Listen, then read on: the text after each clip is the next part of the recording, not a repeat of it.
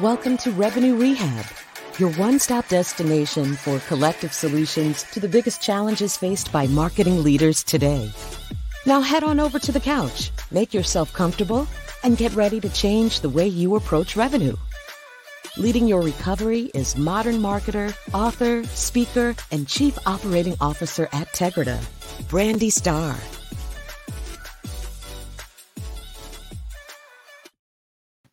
Hello, everyone, and welcome to another episode of Revenue Rehab.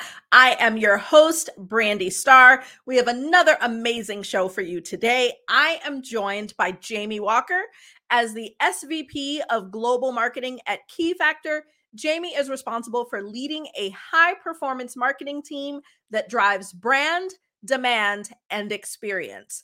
Prior to Keyfactor, Jamie held various marketing roles at high-growth startups, leading all aspects of demand marketing, including client upsell, digital, testing optimization, account-based marketing, field marketing, and channel marketing.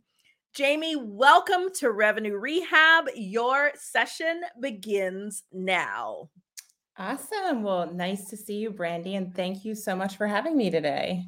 Yes, it is awesome. For those that don't know Jamie, we go way back. I think back in Vegas when we held that epic customer event together. With a Vegas story, Brandy. Yes, people need to know that I am talking to like marketing legends here and not just some random person. So it is so good to talk to you. And I like to break the ice with a little woo-saw moment that I call buzzword banishment. So, Jamie, tell me, what buzzword would you like to get rid of forever? There's a few. I feel like it's really hard to narrow it down to one. I feel like the phrase that I would like to get eliminated is like, can marketing just support us a little bit? That phrase could go away because there's a lot of meaning and intention behind that. But I would have to say, my buzzword would be, it's words, dark funnel. And the dark funnel, this mysterious place that everyone seeks to understand. But and I think the reason why I say that for us now at Keyfactor is it depends on the type of company or how you kind of go to market and who your accounts are. For us, we have a pretty finite market. So there's not really a dark funnel of people and companies that we don't know. So that was one of the things where I think if you're an SMB and mid-market, the idea of dark funnel is this amazing concept because you get to figure out people who could be potentials. But for us in my world, in this enterprise space I'm in, it doesn't mean anything to me. It's just more of like, I just want to stop talking about that because we need to focus on the people in the funnel that we know. And, it sounds so ominous. Like, you think about the dark web because like, that's where all the shady stuff happens. Like I watch a lot of crime drama and, it's always like someone's out on the dark web, they're scheduling a hit or, like all these insane things. And so when you say dark funnel, like, and maybe it's just me, but that's where my brain goes. Like it's this total ominous things where, criminal activity happens and yes.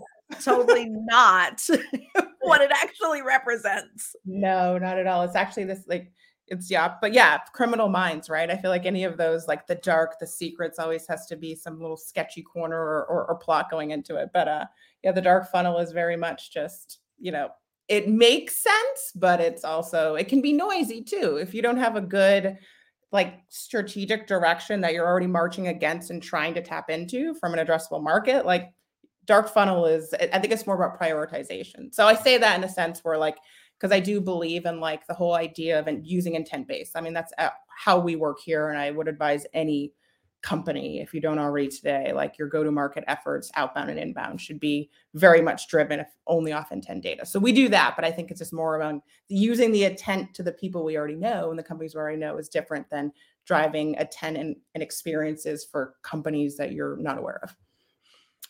Awesome. Well, now that we have gotten that off our chest, tell me what brings you to Revenue Rehab today.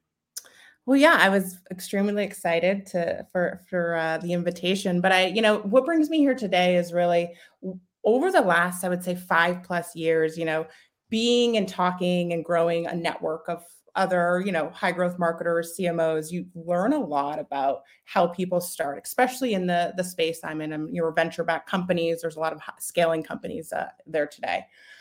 There's this constant pattern, I guess is a word I would use, about being so focused on the numbers. And I think for many PE-backed company, we have ARR goals. It's important to focus on the numbers, but sometimes you lose sight of how are you moving that market, and that can be beyond numbers. And so where the part where I'm currently focusing on now, and what I see and talk to other people about, is like the need to have some sort of brand aspect to a startup scaling environment. Although you're really only measured on numbers, you're not probably measured on how much share of voice or other brand metrics or direct traffic that could be. But if you're not measured on those things, it's important to have a pulse on them.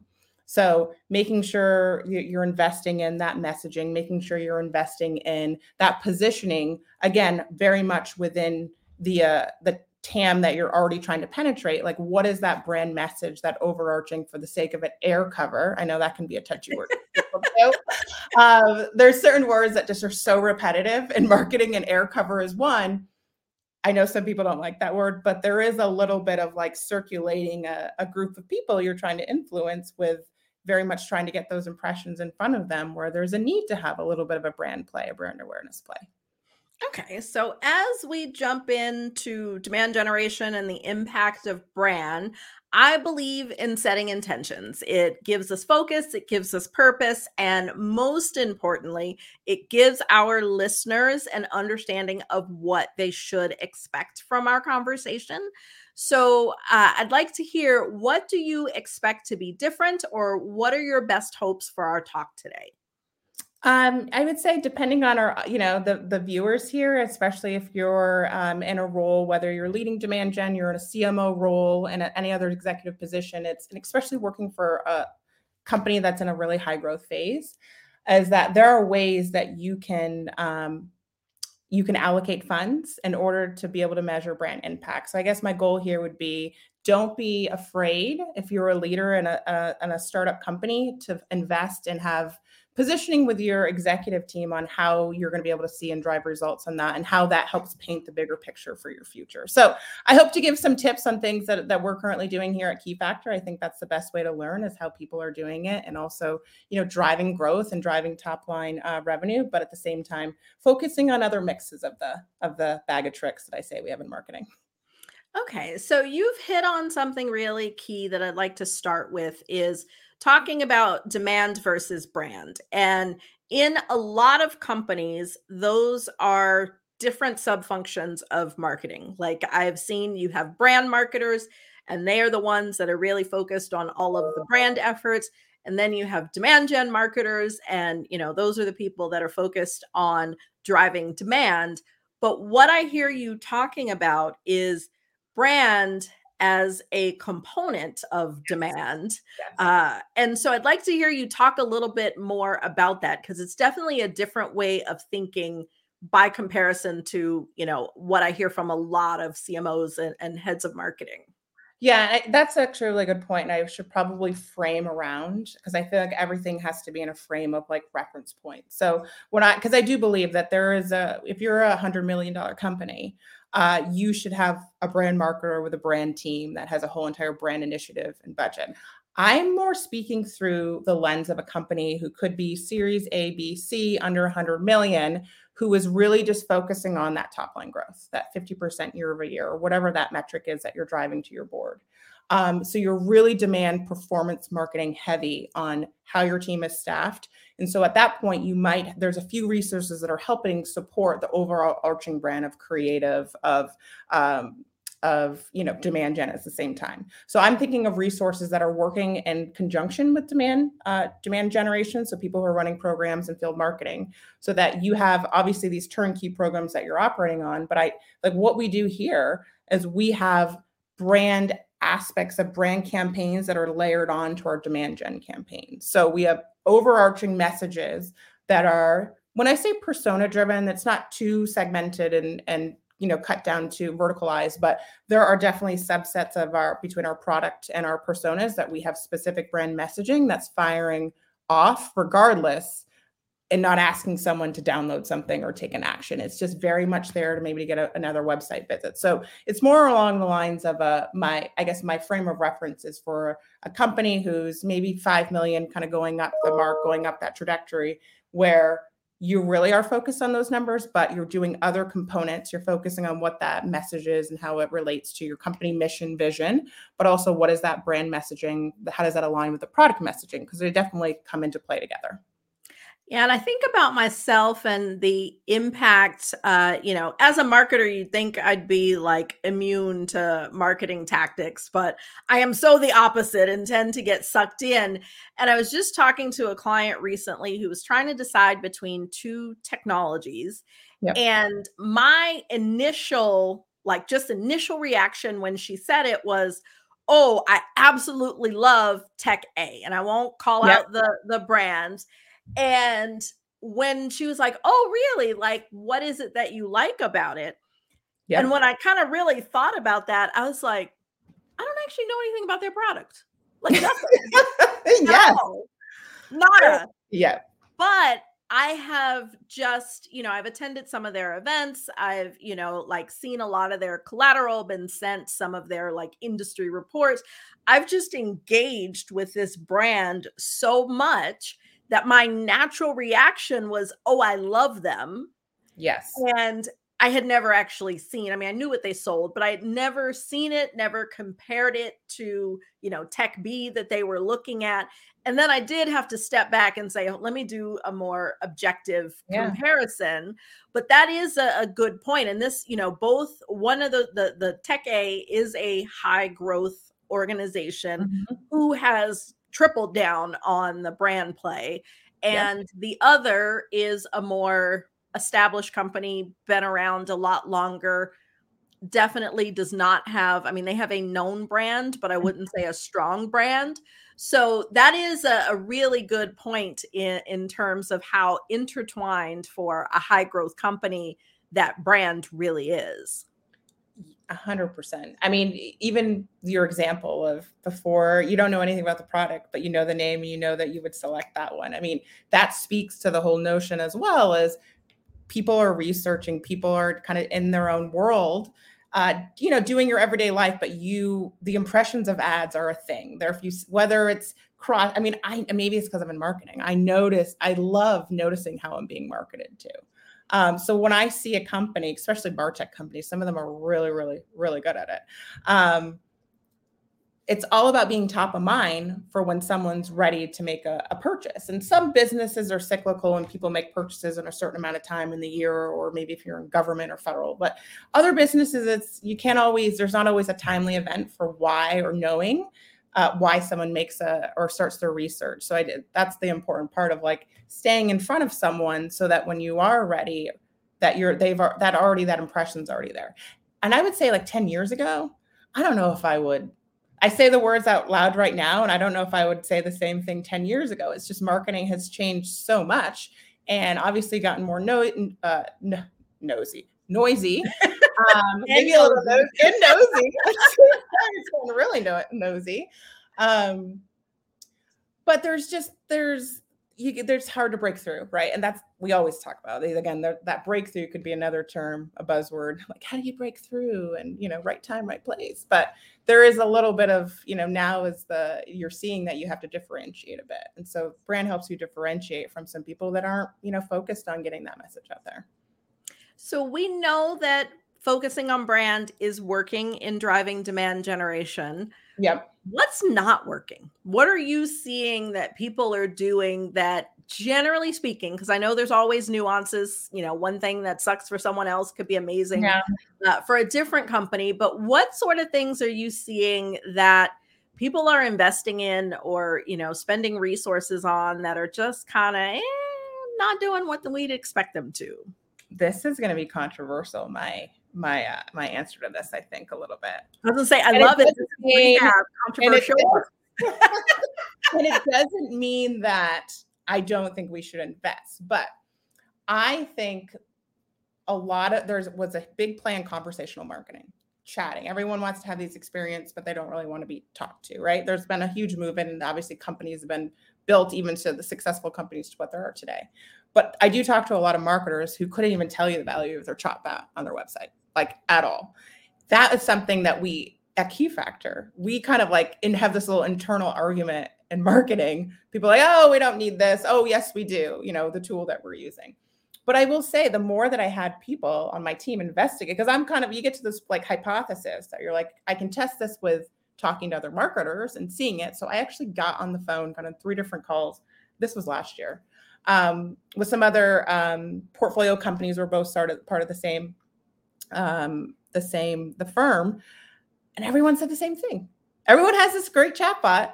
I'm trying to figure out how to make it work and how to be able to show how it's driving more. I mean, for me, it's about driving pipelines. So we're in we want the chat to drive more conversations that we talk to more people and open opportunities at the end of the day.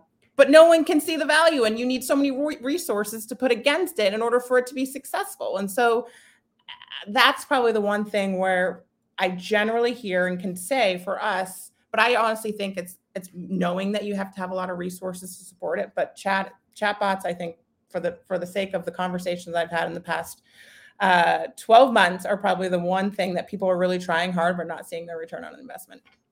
I would agree. Even though it is a controversial topic, it does seem like conversational marketing was one of those things that was a hot topic for a while.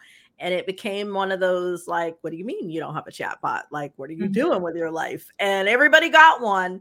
But every conversation that I've had, it's kind of like, the use cases that I'm seeing where people are really successful with chatbots is on the customer service side, in being able to serve customers, to get them answers, and so my opinion is that the strong play is in customer retention and not customer acquisition.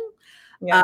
But that is, again, based on my anecdotal conversations with different marketing leaders, it does seem that chat is the thing that's not working.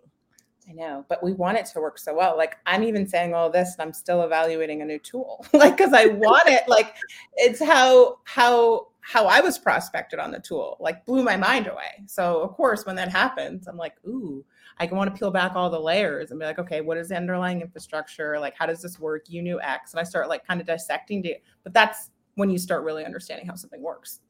Yeah. And that could also be the thing, that it's the way that it's being deployed.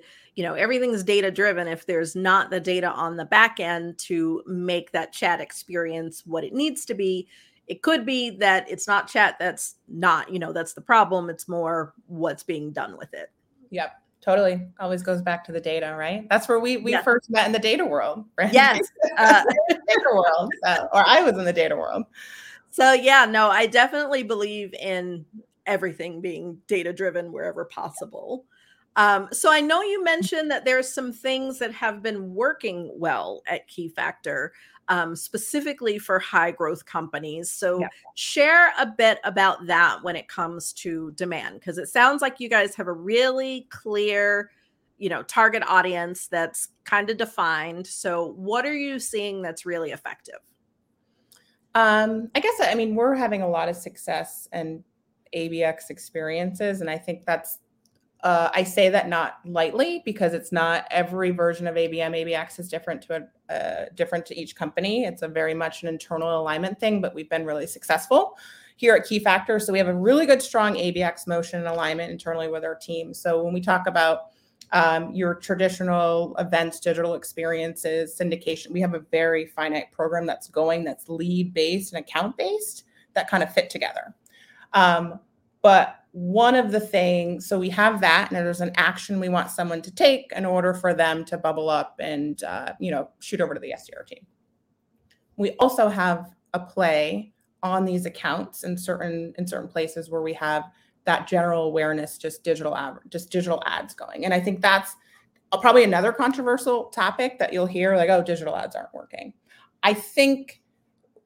I wouldn't really say digital ads as far as like display ads on, the Google network is a way we're going, because that's not. But when you have a good account-based motion with good technology supporting it with the intent data, we've been seeing a lot of success putting brand ad dollars against our demand programs that are happening to those accounts and seeing a really uptick in influenced opportunities being open. So that's something where we were, again, very demand gen focused, very numbers focused. Those were always our North Star here, but we started seeing more success by adding program dollars from the brand side to those demand gen programs. So that's something like I would say is like a quick win. There was definitely some underlying process and technology that supported why it was successful. It's not something you can just go, you have to have the right people, process, and technology, I think, in order to get there.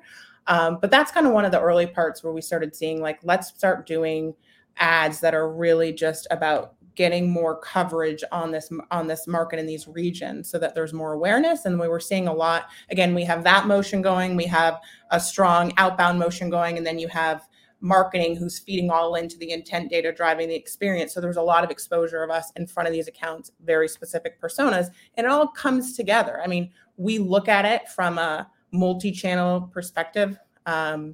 We do use attribution. That's probably another one word people hate. We look at it as a guiding star, not versus, that's not something that we look at it to like point fingers on what's happening, but we look to see what channels are performing and where we put our program dollars. So that's where we started by just investing a little bit of program budget into that. Now, when we're thinking about, we're in this high growth phase that, that's looking through a single pane. But when you start looking in the next, 3 to 5 years of a company, you're really setting the stage and the foundation for where you want to be. So we've been doing a lot of work here. And I would say we, as a enterprise sales driven organization through and through, we do really well in our product messaging and making sure we're enabling sales with the right messaging and the battle cards and all the stuff that comes into enabling sales to be successful, especially in a very technical environment that we're in cybersecurity. But we're also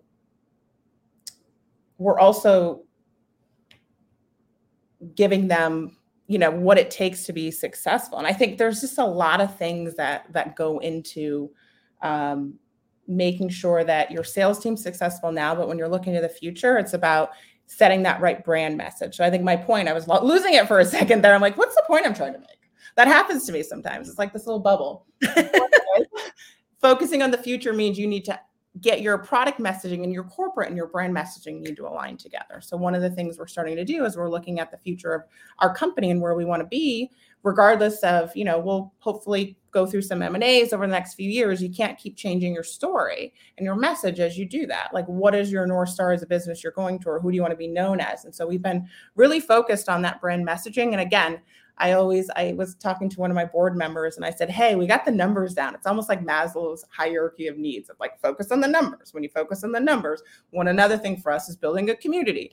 And then it's brand in between, because it has a piece that kind of fits into both of those needs as a company. So that's something where, that involves getting your executive team around and really looking kind of futuristic and making sure your mission, your vision align. And that's how you really kind of build that brand messaging. So that's something exciting that, we're focused on here at Keyfactor as we're looking for, we are the company we are today, but to be successful and to keep growing, we need to be looking far ahead to see what it is we need. So brand has been a big focus for us going into this year. Okay, so I want to jump back to two things you said. First, again, sticking with talking about brand. In episode 5, I got to talk to Russ Somers with Lythos, and we talked a lot about their brand and, the rebrand that they went through. And he really hit on, in that conversation, exactly what you're saying around the brand messaging and the product messaging and who do you want to be in the marketplace and the importance of that. And what I'm hearing, and, he and I talked about that more as a present day evaluation that his company had gone through after a merger. And what I hear you talking about is that same thought process that they had to go through in that moment is something that you're thinking about now, understanding that as a high growth company, acquisition is generally what the plan is. So it's really interesting to just compare the two conversations. So anybody who hasn't listened, go back to episode 5 to just really see that this isn't a after a merger, we've got to think about how do we put these two brands together and what do we do with that positioning and messaging. But you're saying we got to now start to tell that story and not wait until there's a merger. Yes. And I would caveat to say, I mean, we just merged with another company last year. So we did product level, like, what does this mean? It was a technology merger. So we really focused and invested on product messaging. But when we were at the tail end of the product messaging, it was really when we were, I guess the reason why we did product messaging was because of the merger. But then we were also looking beyond the product as we were saying, hey, this is not going to be the only time we're going to do this. And we need to create repeatable processes. So I said, while we're doing that, we can do that for when we need to enable new products or how that changes our portfolio, whenever that might be in the future. But we really need to, like, what is the corporate messaging behind the why? And I think that's another big takeaway is like, you got to be able to speak your why behind your company early and often. And I think there's this where it's learn how to speak your why about what you do before you're forced to do it, right? Because sometimes, like, I always feel like my mentality is always to try to be ahead of what's coming, I think, naturally in life, right? Just how do I stay a couple of steps ahead? And so it's like when we went through this merger, we focused on the product, but I felt like we were just kind of singularly looking at something as very, just product driven versus like, what does this mean as brand in a company? And so that's when, yes, it was post, but it was really when we started to look at our future and saying, hey, this is going to happen again. So let's set the stage and focus on brands so everything fits into our why later on when we make these choices. And so those can be easy or very challenging conversations for a CMO to have with their executive team. And I think it just depends on, the relationships, but I think I'm probably a little more blessed than some of the people that you talk to, because that's never been the challenge for me personally in my role today. It has been in my past. But people understand the why and where we're going, or they're willing to invest and have the hard conversations, I think. And we can do it because we're in a place where we're focusing on the right things, but we also are present and also focusing on the future. So sometimes it's hard to get out of your present. That I love that as a takeaway, like speak your why early and often, and focusing on the future and the fact that it is sometimes hard to get out of your present. I'm like, that is so true. Like, that really resonates with me. Because I can just think of how many companies, I work with a variety of different clients and they're all at varying phases, and just thinking about some of the hurdles that I, advise some of my clients through. And that is one of them, is like just pushing past the present.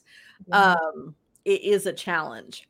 I want to jump back to one other tactical thing that you had mentioned, because this comes up a lot, and it is around digital ads. And, with all of the privacy things changing and, like there's conversations around what does marketing look like in a cookieless world and all these sorts of things. One of the things I heard you say is, kind of like when email marketing was first big, there was like this spray and pray with email. Yeah. And it seems like there's a little bit of that now with digital ads, like not as bad because, they cost more, but where people are doing these broad programs and then saying, display doesn't work. And what I heard in what you said is that where you guys are seeing success in driving demand from digital ads is where it is truly intertwined into your ABX programs and targeting those specific companies. And I want to have you dig a little deeper into this, because I know that this is a common challenge, especially with those early stage and high growth companies, is, how to leverage digital in an effective way. Yeah. So if we're talking through the standpoint of, again, it's making sure that what are you measured on? Okay. So I always go back to that. Like, you have to be very specific, and anyone can talk about influence pipeline all day. So if you're talking, I'm talking in the world of like, you're talking pipeline language and not MQL language. Like, those are two different types of talk tracks that you are or not having in your business, and what marketing is measured on. But the only time we put dollars against, digital is through a really, really targeted approach. So I know that these companies are in market. So that's why I'm putting dollars against them. Or I know X is happening. So we're going to have a focused segmented group that's getting these certain ads.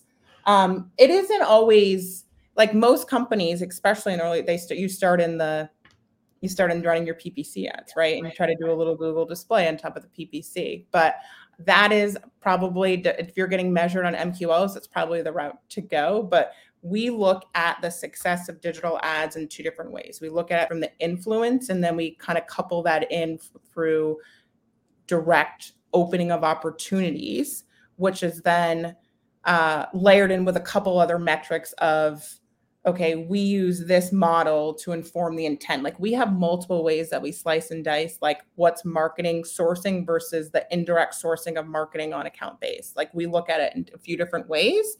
But at the same time, my talk track that I'm always speaking to my boss is very much showing like we were here. I had to make sure we were coming in from a historical standpoint. You got to be able to show if whether it's an MQL or if it's an influenced opportunity, depending on what you're measured on, you have to be able to show value in adding those dollars to get those final outcomes. It's not always the case. When you come into talking about investing in like a platform from ABM, that's not easy for a lot of younger companies. And I think I even have discussions every day. And this is, who knows, it's less of a brand takeaway, but it's just more of a, here's what I've learned.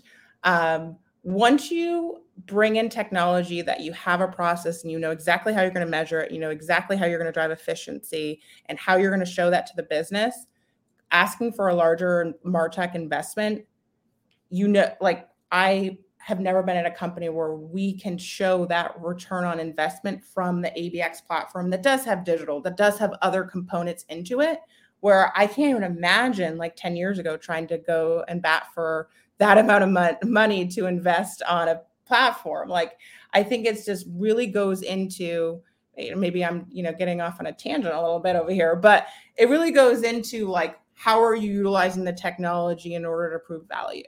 And so for us, it's easy for me to say, oh, we have this technology, I'm showing value and these different types of metrics that matter. And digital is just one of those components. I think it really goes into, you have to have the right resources and investments in order to have resources to make those investments to be that successful. It's not just like, oh, anyone can pick up and has a $300,000 budget and can be successful by running digital ads for target accounts. I'm sorry, that's not going to work. Like you have to, but it is, we drive a lot of efficiency. And so that could be another, when you talk about the efficiency of what you drive in your marketing spend from what comes on as like source pipeline or close one business, there's a lot of ways you can look at how you're driving value and efficiency and using that as for me, my efficiency is based on the fact that we have this multi-pronged approach into how we go to market that isn't just demand focused and lead focused. There's a lot of different things that go into our go-to-market focus and effort that has a combination of lead-based and account-based with that ad component on top. So it's a little confusing, I'm sure, to some, but it's been wildly successful for us. And I think we are generally a leads-based style of a company. And that's the reality of it. We're not of this giant, like we only report an account base. Like I have a lead-based funnel that I report every month, every quarter up through our board that shows our conversions and everything. But we also have this other motion going on and we couple them together. And that's where we've had so much success. And it comes down to the audiences that you're using for the advertising. So to summarize that, what I take away from that is that you've got to have multiple things in motion. Yep. That each of those things needs to have clear metrics around what you're driving. The metrics, the numbers you're trying to move is going to dictate the strategy. Mm-hmm. The technology is going to enable that strategy. And then you've got to have the people and resources behind the tech to make it all work. Did I tie that up nicely? That's kind of bow and it's all wrapped nicely, right? Awesome. I was going to say, I got that one. Yeah, I got it. But, talking about our changes, our challenges is just the first step, and nothing changes if nothing changes. Yeah. So in traditional therapy, the therapist gives the client homework, but at Revenue Rehab, we like to flip that on its head. And I want to ask you to give us some homework. So can you summarize for our listeners, what are your key takeaways, and what is that one thing that each of our listeners can do to move the needle in their demand generation and brand efforts? The one thing that you can do is tie a layer of brand awareness onto your demand gen campaign themes. That is the one thing that I would say that kind of sums it all in a little bow, maybe not as nice as Brandy's, but carve out the dollars, know what you're trying to measure from it, and you will start. And again, making sure that you have the tools to measure success. But if you have, a lot of people have very similar MarTech stacks these days. It's just all a matter of how they fire together and how they work.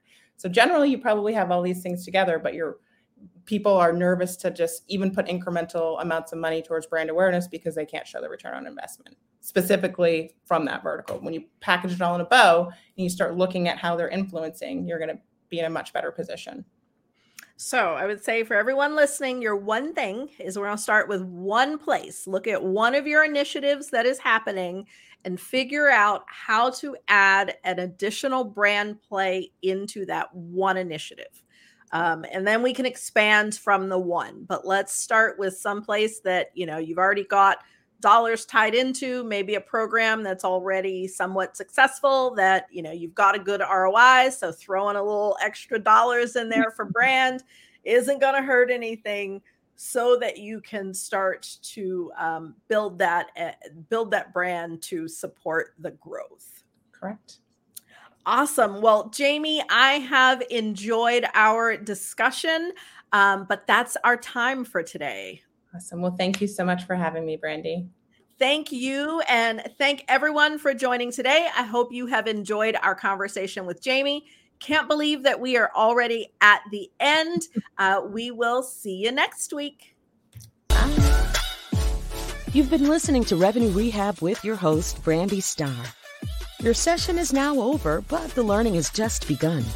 Join our mailing list and catch up on all our shows at revenuerehab.live. We're also on Twitter and Instagram at Revenue Rehab. This concludes this week's session. We'll see you next week.